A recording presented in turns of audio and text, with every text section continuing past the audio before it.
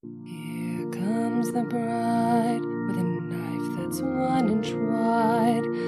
Where is the groom? Dead in the dressing room. Stabbed in the heart because death do us part. Hello and welcome to Death Do Us Part. I'm Jeremy. And I'm Laura. And we have a special guest with us today. Would you like to introduce yourself? Hello, yes, I'm Dr. Jane. I'm a psychologist and I specialise in criminal behaviour. And thank you for joining us today. So today will be a little bit different. We're going to have some professional commentary instead of our usual anecdotal commentary that Laura and I have on our podcast. And our special guest, Dr. Jane, as she introduced herself, she has a true crime podcast called Why Killers Kill. So welcome. And you can find her podcast anywhere podcasts are available. And of course, you can find her on Instagram at y.killers.kill.podcast. So Why Killers Kill podcast with a bunch of dots in between, right? or periods. Now, Dr. Jane is a highly trained and experienced psychologist. She's practiced in the UK for over 15 years. She has developed treatment programs for both victims and those responsible for committing crimes. She's worked with those involved in sex crimes, fraudsters, and even those convicted of murder. So she's truly an expert, and we're very happy to have you here. Thank you very much.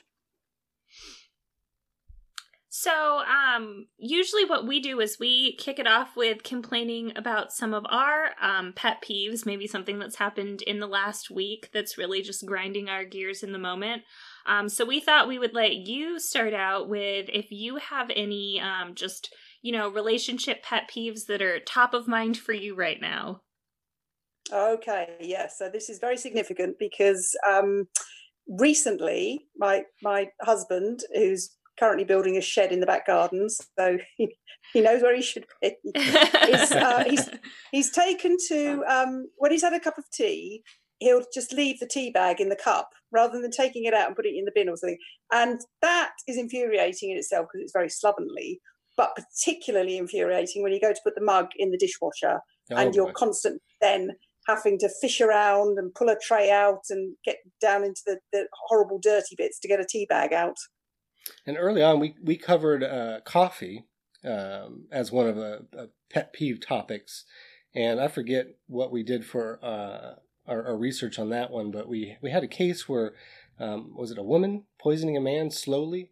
It was, the one I did was a woman who, put a surveillance camera up because she was That's right. Concerned, and she realized that her husband was poisoning her morning coffee, and he was putting I think it was like a sleeping pill kind of in it, so she would drink her coffee and then it would knock her out in the car on her way to work. Yeah, he was trying to have her fall asleep at the wheel and have a car accident. Yeah, and she caught him on tape, which was a crazy case. Yeah. Gosh, yes. So don't do that. There was a case. No. There was a case some time ago. I tried to look it up recently, actually, but I think it's pre-internet, where somebody in an office was slowly poisoning somebody else with Tipex. I don't know what you'd call it. Sort of like correction fluid. Mm-hmm.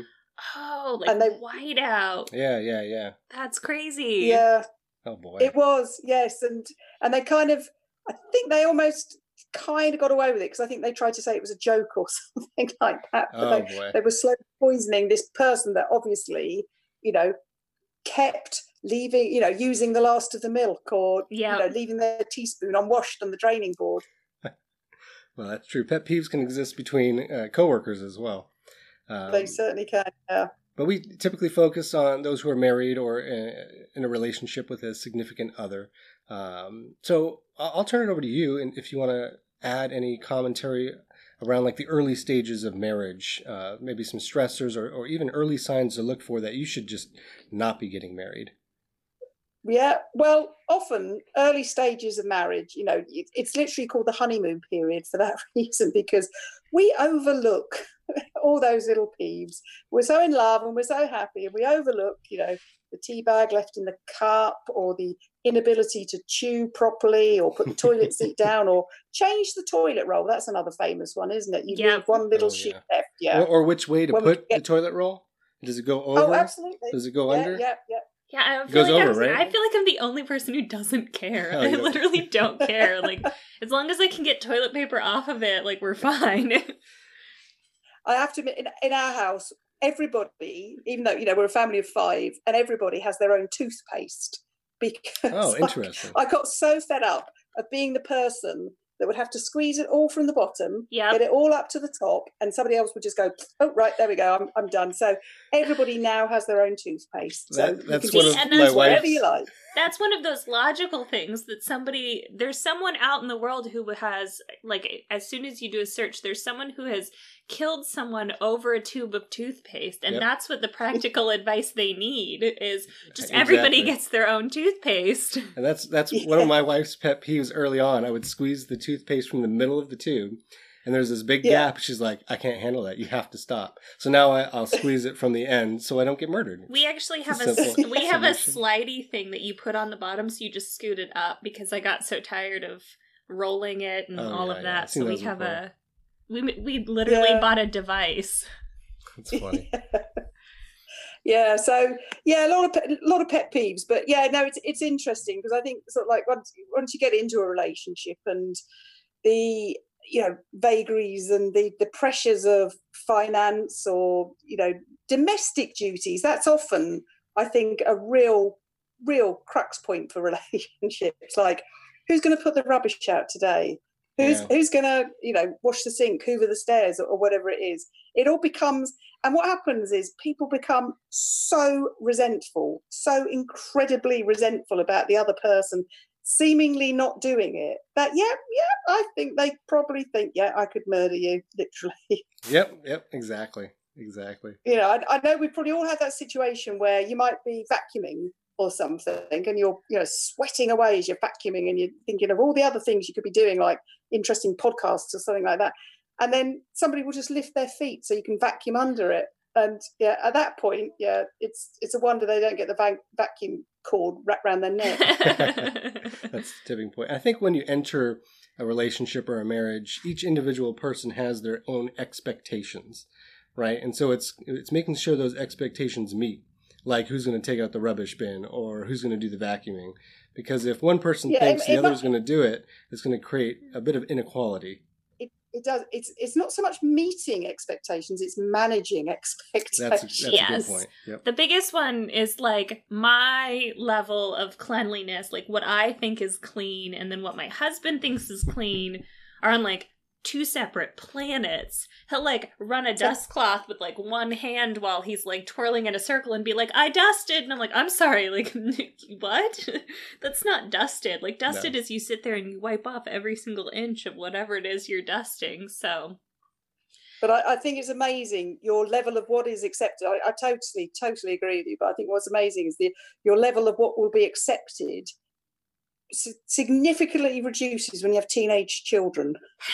I feel like it significantly reduces the second you have any kids. Our couch used to be like pristine all the time, and now there's just like pillows everywhere, and like all the cushions are kind of smushed half over, and I'm like, I'm not going to pick it up for the 87th time because I know it's just going to happen again. So I guess this is just what the couch looks like now. And we have a household of 5, as you do. We have twin 5-year-olds and one, our youngest son, who's 1.5.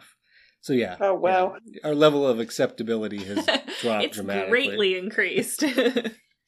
Yeah, and don't be under the misillusion that as they get older, it gets better.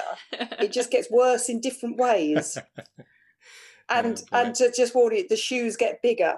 So the ones that are left all over the place just become enormous. I've got 3 fellas in this house who have all got size 12 feet. Oh boy. Yeah. Some big shoes. So big shoes that are just left all over. All right, so we've covered 40-something different topics of pet peeves, and I looked through the list of our podcasts, and as your podcast, Why Killers Kill, I thought we could get some insights from you onto some of these topics. So what's our first one there, Laura? Sure. So the first one is control. This is something I think we talk about a lot.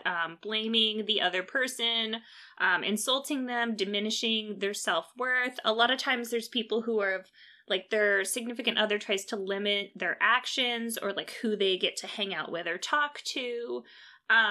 So just what is your take on control and like having independence in a relationship and how this can trigger events that could lead to murder? Okay, it's a really important point because this happens unbelievable amounts of time in sometimes subtle and not so subtle ways. And you know, I've dealt with so many different patients over the years that this has happened to.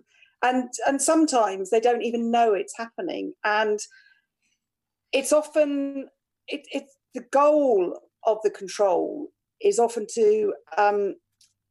you know, it's done in all sorts of ways, but, you know, one of the ways to do it, I'm thinking of somebody I'm dealing with at the moment, and they're being isolated all the time. This is really a common factor, because if you have your family, your social, your work people taken away from you, then you have no point of reference or anybody to tell you that what's happening to you is wrong. And control is basically down to one person wanting to control another because they feel that they will be the victim if they're not in control. And that is often borne out of their previous experiences. I'm kind of thinking about a situation I dealt with a youngster when I used to work in a secure unit many years ago, and he was an okay lad. He was fine, but his dad was the reason that he was there. So he'd been particularly awful to him for whatever reason. Mm-hmm. And then it turned out. So I always say, let's just go back a generation and have a look at where your dad's come from. So we did a little family tree, etc., etc. And it turned out that his dad was the youngest of 11 children, no multiple births, who had all been born in 10 years. Wow. Man. Or was it, I can't remember, it was one way around or the other. It was either 10 children in 11 years or 11 children in 10 years. One way around, but still a shed load of children. And can you imagine being the youngest of 10, say we'll take the lowest. Can you imagine that? And he used to say that his dad was really beaten up and abused, and this was sort of like a real East End family, and they were, as rough as they came, and they would just take it out on him. So of course, then his dad carries that through with him, not to be the victim ever in his life. Right. And then he exerts all this control that he's learned by other people, by seeing other people, but also that it has a significance as well. So, yeah, it's huge. I know I've kind of got into families there, but it's not so dissimilar when it comes to relationships as well. Right. You want to control because you fear by not being in control, you will be the victim of whatever, of being ignored, of somebody else, of, it's all sorts of things. Yeah, I think we see that in a lot of these cases where there's some significant trauma of some sort, whether it's a moment in time or something drawn out over their young adult or childhood. Yeah, a lot of times that's a very common factor we see when we cover these sorts of things. Yeah. No, I agree with you totally. Yeah, it's always, you need to look at the past to kind of acknowledge that and find out what's going on. And sometimes it's not even your past because you're the person presenting yourself as depressed or anxious or traumatized, and you need to go back a generation or so, or quite often, if there are relationship difficulties that somebody's experiencing, I'll try and get the person that I'm seeing, I'll try and get their take on, say, their in-laws, what's going on there. And it's always a usual nest of vipers, as a rule. That's a good point. Oh, that's good. Good to get a real perspective on that. And, like, we're both analysts in our professional career with like marketing information and market research, but the human mind's different than business numbers. So the way we view things is probably different than the way you view things in your training.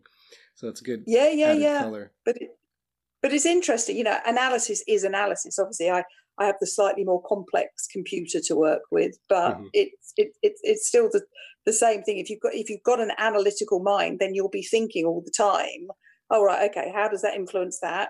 What's the bit back there that's, impinging on this at the time? So it's much the same thing.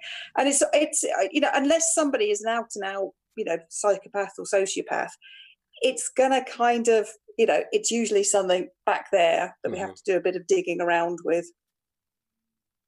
But it's quite interesting. It's very few that I've had people that have come along that there have been a few that they just don't want to do that, and it's just about the here and now, and they object to kind of looking at anything in the past, and you never get anywhere with them, as you can imagine.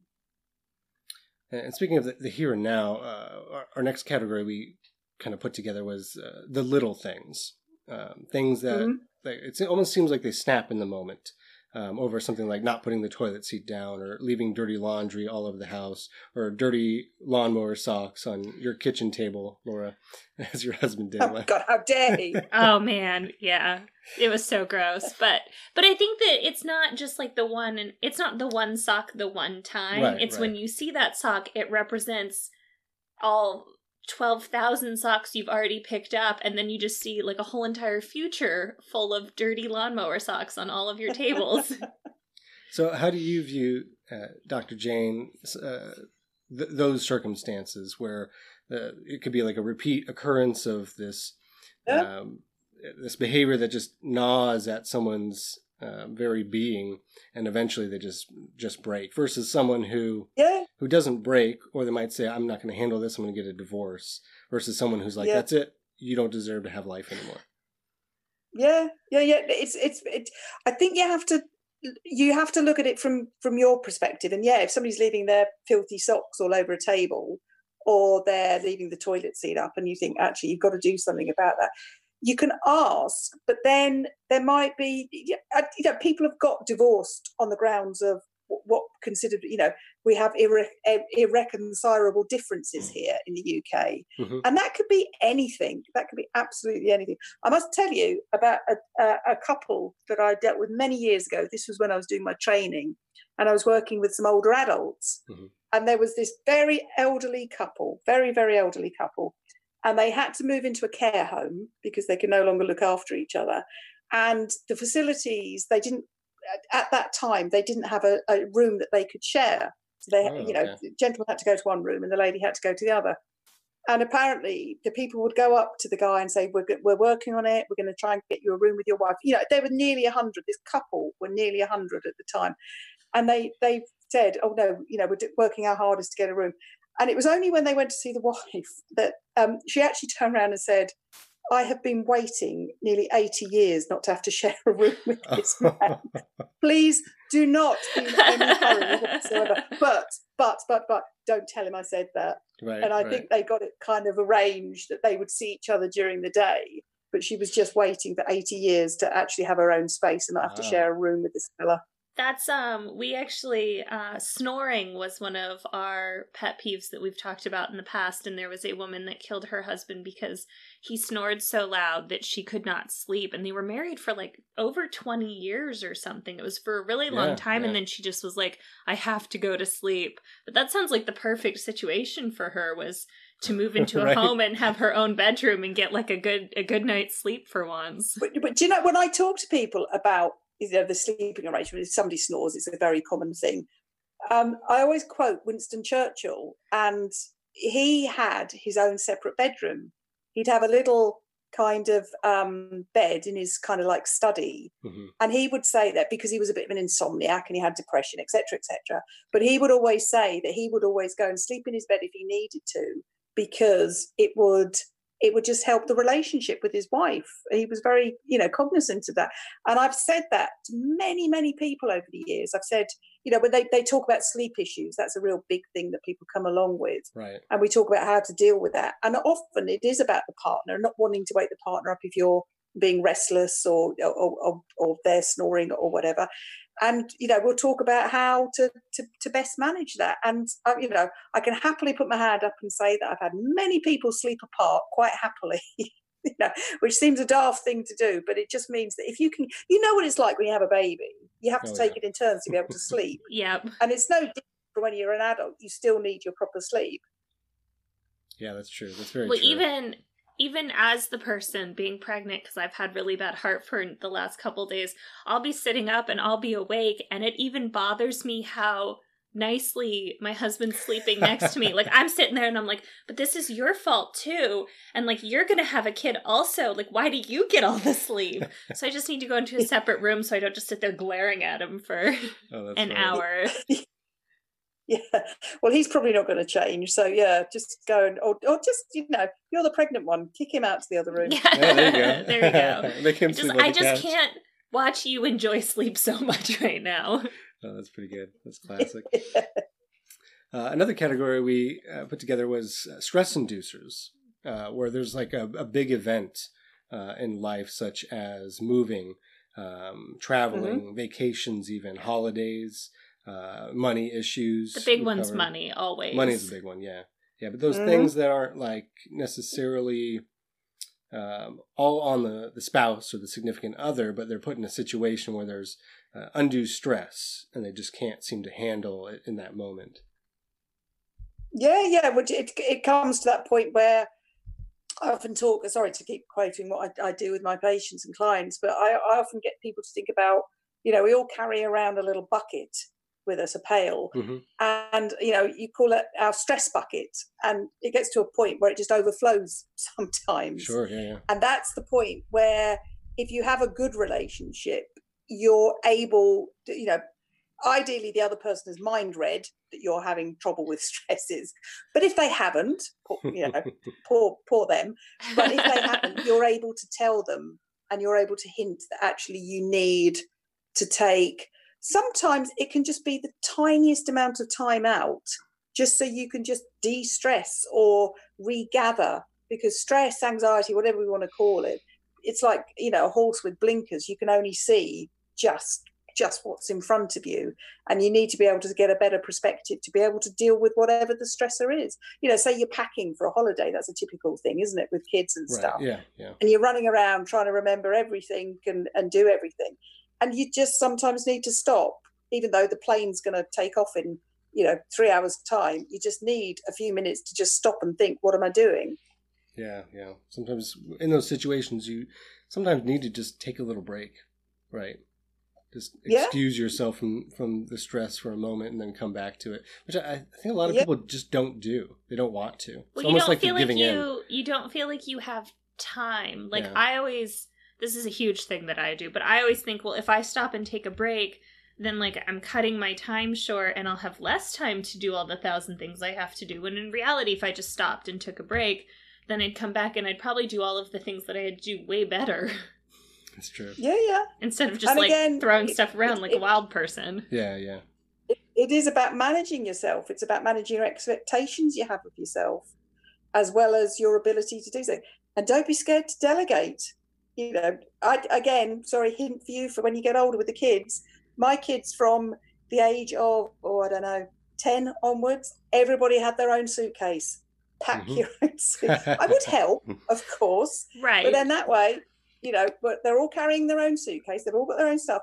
And the responsibility is theirs. If they forget to pack, enough underpants, then they'll have to deal with that.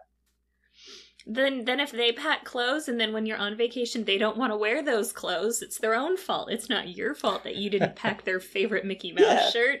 As long as you make sure they have enough underwear, then you're good. As long as they have toothpaste and a toothbrush, we're good to go. Yeah, but it's all these little things. It's about their abilities to do things as a family.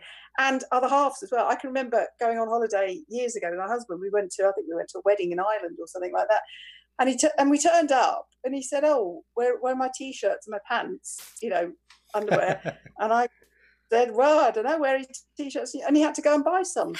Didn't do that again. That's great. Yeah, we've, my husband and I took my son on a trip down to San Diego to visit his great-grandma and didn't bring his, pack and play. So we got down to San Diego and realized that our son, who was only, 1 at the time, had nothing to sleep in.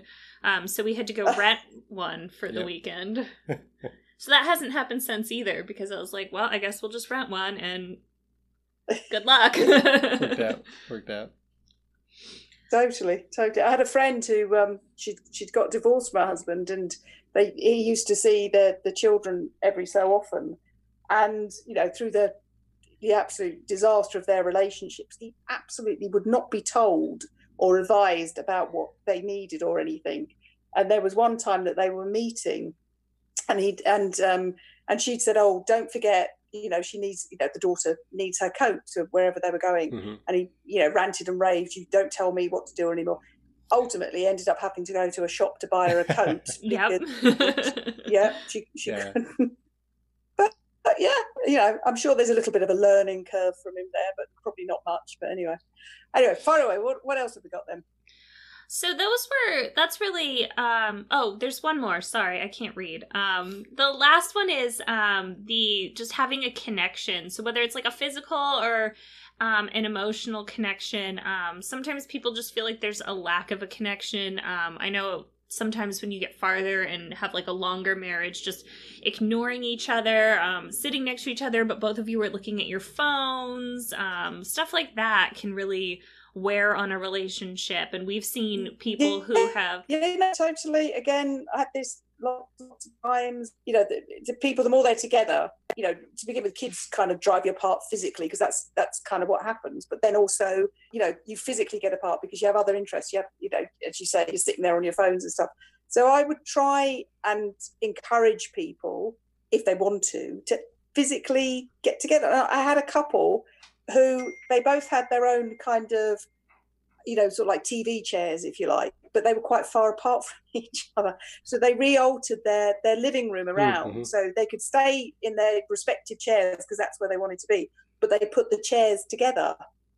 So sometimes it's just little practical arrangements like that. So there is a togetherness, but there isn't. You have to notice it because it's easy. The drift can happen really slowly, but it can become part of a fabric of a relationship, even though you've not noticed it and you certainly didn't sign up for it.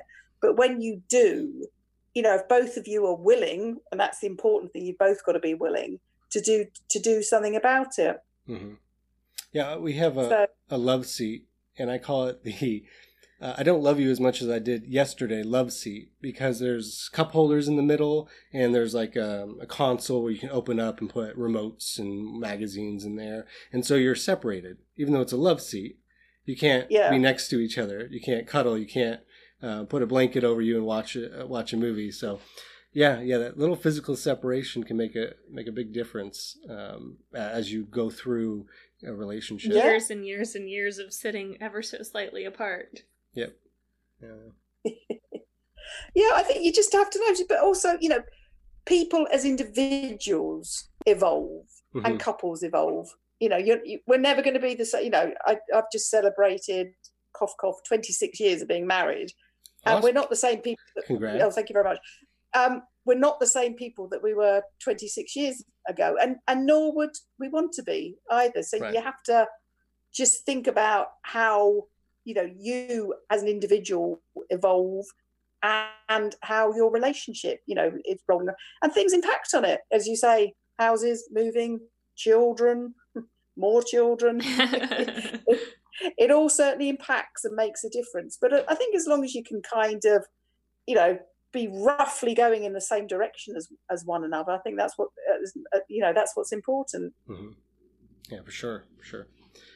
Yeah, but I think those peeves, like you gave me the example of the woman that was really hacked off with her husband who wouldn't put the toilet seat down. Yep. I think that's probably indicative of other things that were going on in the relationship as well. Oh, probably. Yeah, that was oftentimes. Yeah, I think your video froze. I still hear you okay, though.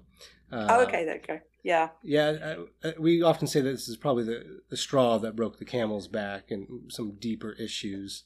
That woman, though, the police described her as psychotic, and the police aren't always reliable, but they said the way in which she spoke about her husband without any lack of care or remorse was the most frightening thing they had ever seen.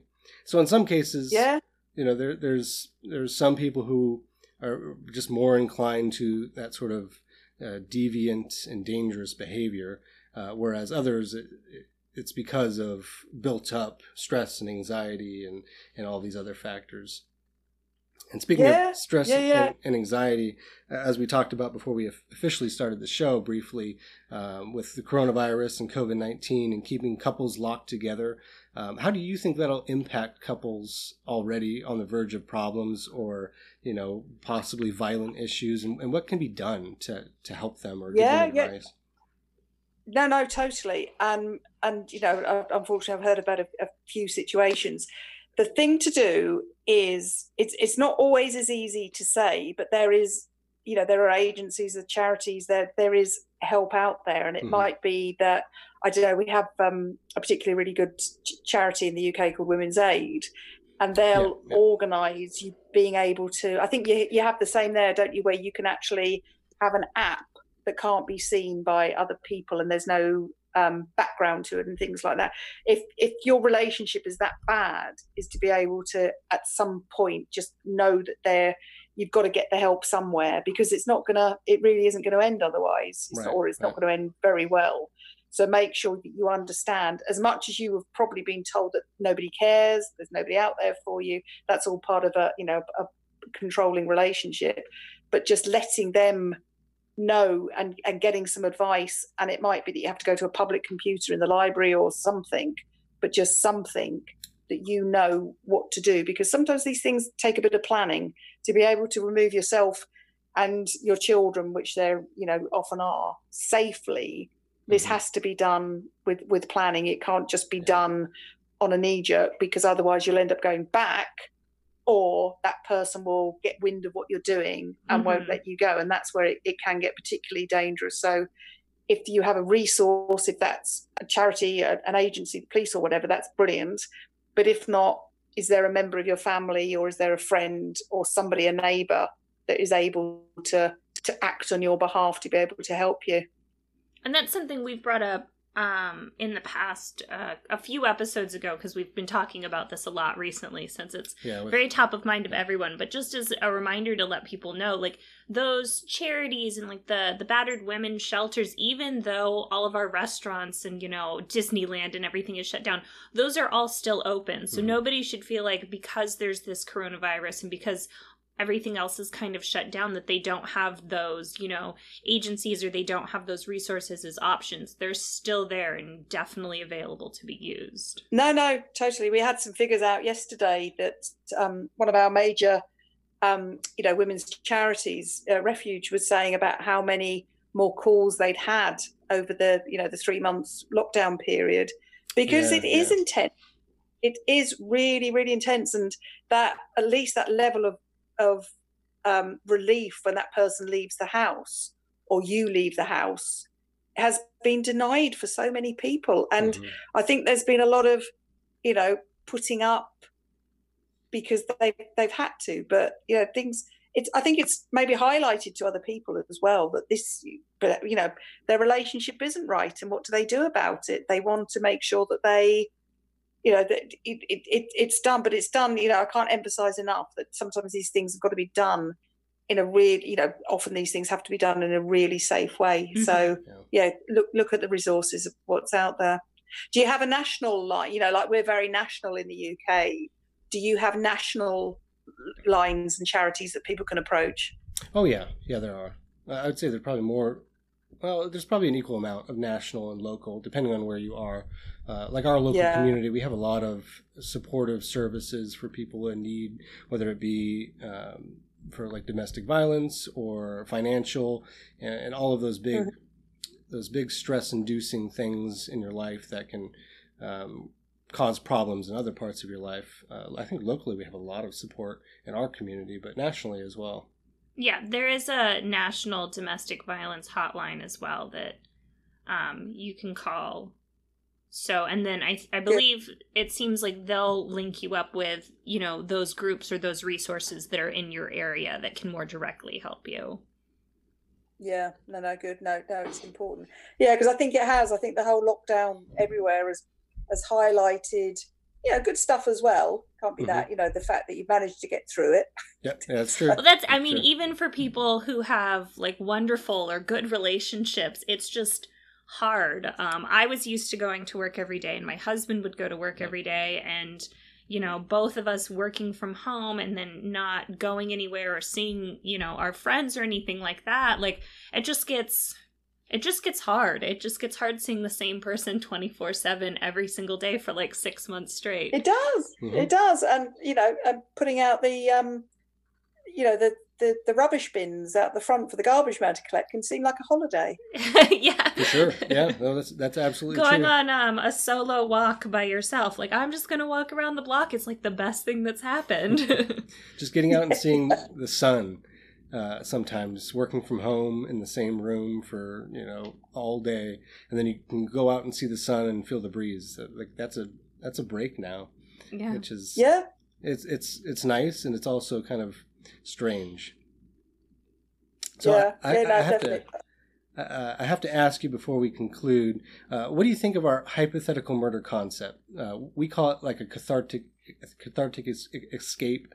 Do we call it that? I don't know. I can't say the word cathartic very well, but or like writing an angry letter you never send, and we do it with the intent of adding some sensational comedy to our show. But right. We often have some research on how deadly things can be that are related to a pet peeve, like Christmas time. We talked about how fast Christmas trees can go up. And how dangerous they can be, and then we extrapolate that and say, well, that could be used for a hypothetical murder. What do you think of that concept? Are we healthy people or not healthy people? I think I'm going to be really diplomatic here, and I'll say I think you're imaginative people. Well, that's very true. That's probably imaginative and creative, I would say. I think we all have. You know, it's all part. Freud would have a field day here. But it's all part of our dark fantasies. We all maintain a fantasy, you know, lots of fantasies, and some of them are a little bit on the dark side. But I think, you know, as long as they're kept just, you know, in our heads, it's not an unhealthy outlet. It's when we, you know, if we were all to go around with, you know, Stepford wives like ricketed smiles on our faces and go, everything's fine, everything's fine, everything's fine, then it's clearly not. And we've joked as well that like our spouses are probably some of the safest because we actually couldn't carry out any sort of murder plan that we had because we've done all this research and we've posted like on the internet. Yeah, it's all public everywhere, and they would be like, well, it was obviously them. Yeah, we've had a similar thought where I think anyone in a serious relationship at some point, it enters their brain, even if it's not a real thought, they're like, oh, I just want to kill them because they didn't do X, Y, Z, or they forgot to do, a chore or something. Like, I could just kill them. And so we all have those thoughts, and our goal is to kind of bring those to light and let people know it's okay to be angry, but you should deal with that in a healthy way. Yes. Well, I think it's okay. I'll slightly move that a tiny bit. It's okay to feel angry. No, don't be angry. But it's okay to feel angry and a bit hacked off and a bit, annoyed that person hasn't been able to mind read your wants for what you want from the grocery store or, you know, your cinnamon rolls. We did that like 2 weeks ago. We just talked about that. That's so funny. Spouses buying something for themselves at the grocery store, but not thinking about their significant other. Exactly. And you could get really deep with this because you could start going, well, actually, you haven't bought me my cinnamon rolls or toilet rolls or whatever it is, you know, that you're after, and you could then start thinking, but what is it about me? What are you saying about me? Because you're ignoring me. And right. Often it's not that deep. It really isn't. No. But at that moment, it feels deep. It feels that you're being completely ignored and you're not good enough to be remembered. And all they've done and not thought that you would like some cookies or something. Yeah, that's for sure. Yeah. So yeah, it's healthy. You know, we can't all be perfect, and no relationship is perfect, and certainly no partnership is perfect. But acknowledging that, and you know, and if there are wrinkles and stuff, then yeah, sure. You know, put yourself in a position to be able to work on them, and that's just about talking about things, being honest with each other. But then at the same time, we all do need to keep some, you know, our own thoughts to ourselves as well. So don't share absolutely everything, especially the want to murder your spouse. Well, what was our one tagline? Committing hypothetical murder so you don't have to. Yeah, exactly. Yeah. No, I think it's when, nobody's ever, I'm trying to think, luckily the people that I've worked with that have killed other people are fairly few and far between. But when I've spoken to people when they've thought about committing some kind of killing, you often say, is this the thought or have you taken any action? Because from the, as much as our sessions are very confidential and all that, from the community point of view, I have to, and responsibility, I have to be able to tell. And of course, it's never anything. It's just that. And it's often just a relief to be able to talk to somebody about quite how they feel against somebody and not necessarily be judged for it, because we all, put it in context as well. And I get this from, you might get somebody that comes along and they'll say, oh God, I look at my in-laws, say for instance, and they're perfect. They've never had a crossword. Yeah, right. Just in front of you they are. Yeah, the second that door closes. Give it a few years. After a few years, the in-laws will open up and you'll see the truth. Yeah, or you do, but in all honesty, you do get people that believe, usually one side of a relationship, that believe that they've had the most perfect relationship for 50 years. Mm-hmm. Yeah. And it's just the other person's been giving in. And if, sort of like did a bit of, sodium pentothal and tried to get the real truth out of them, that wouldn't be the answer they're giving. For sure. They've just put up with empty toilet rolls and, tea bags in the dishwasher. Well, any other parting thoughts then before we conclude the episode? I'm trying to think. I think, do you know what? I think especially, I think it's emphasised after what, the entire globe has gone through these last few months. I think what is important is giving yourself space. And whether you go and hug a tree or run a few miles or just go to the shops or anything, or just put yourself in a space. And I think it's really important when you've got young children, so this is a hint for you guys, to make sure that your partner is doing their bit, just to say, oh, look, you take the kids or I'll take the kids. You just go and do whatever it is you want to do for an hour or so. Read a book, watch something on Netflix, anything at all, but just to be able to do that. And chaps are very good at engineering a situation that gives them the space that they've got. Yeah. But they don't kind of see that they should do it for, they're not doing it out of maliciousness or anything, but they don't often see it that they should do it because they think, hey, she's happy with the kids. Why would I want to interfere with that? Oh, here, have another sock that's just mowed the lawn. Well, I think then on that note, we'll wrap it up. Great advice. It was a pleasure to have you. As I said before, you can find Dr. Jane with her true crime podcast, True Crime, Why Killers Kill, and at Why Killers Kill podcast with periods in between each word on Instagram. And it's been a pleasure. Yeah, thank you so much for joining us. Yeah, no, it's great. Yeah, so we had a bit of a clunky start, didn't we? Who was inviting who, but we got there in the end. And remember, while marriage is messy, murder is messier.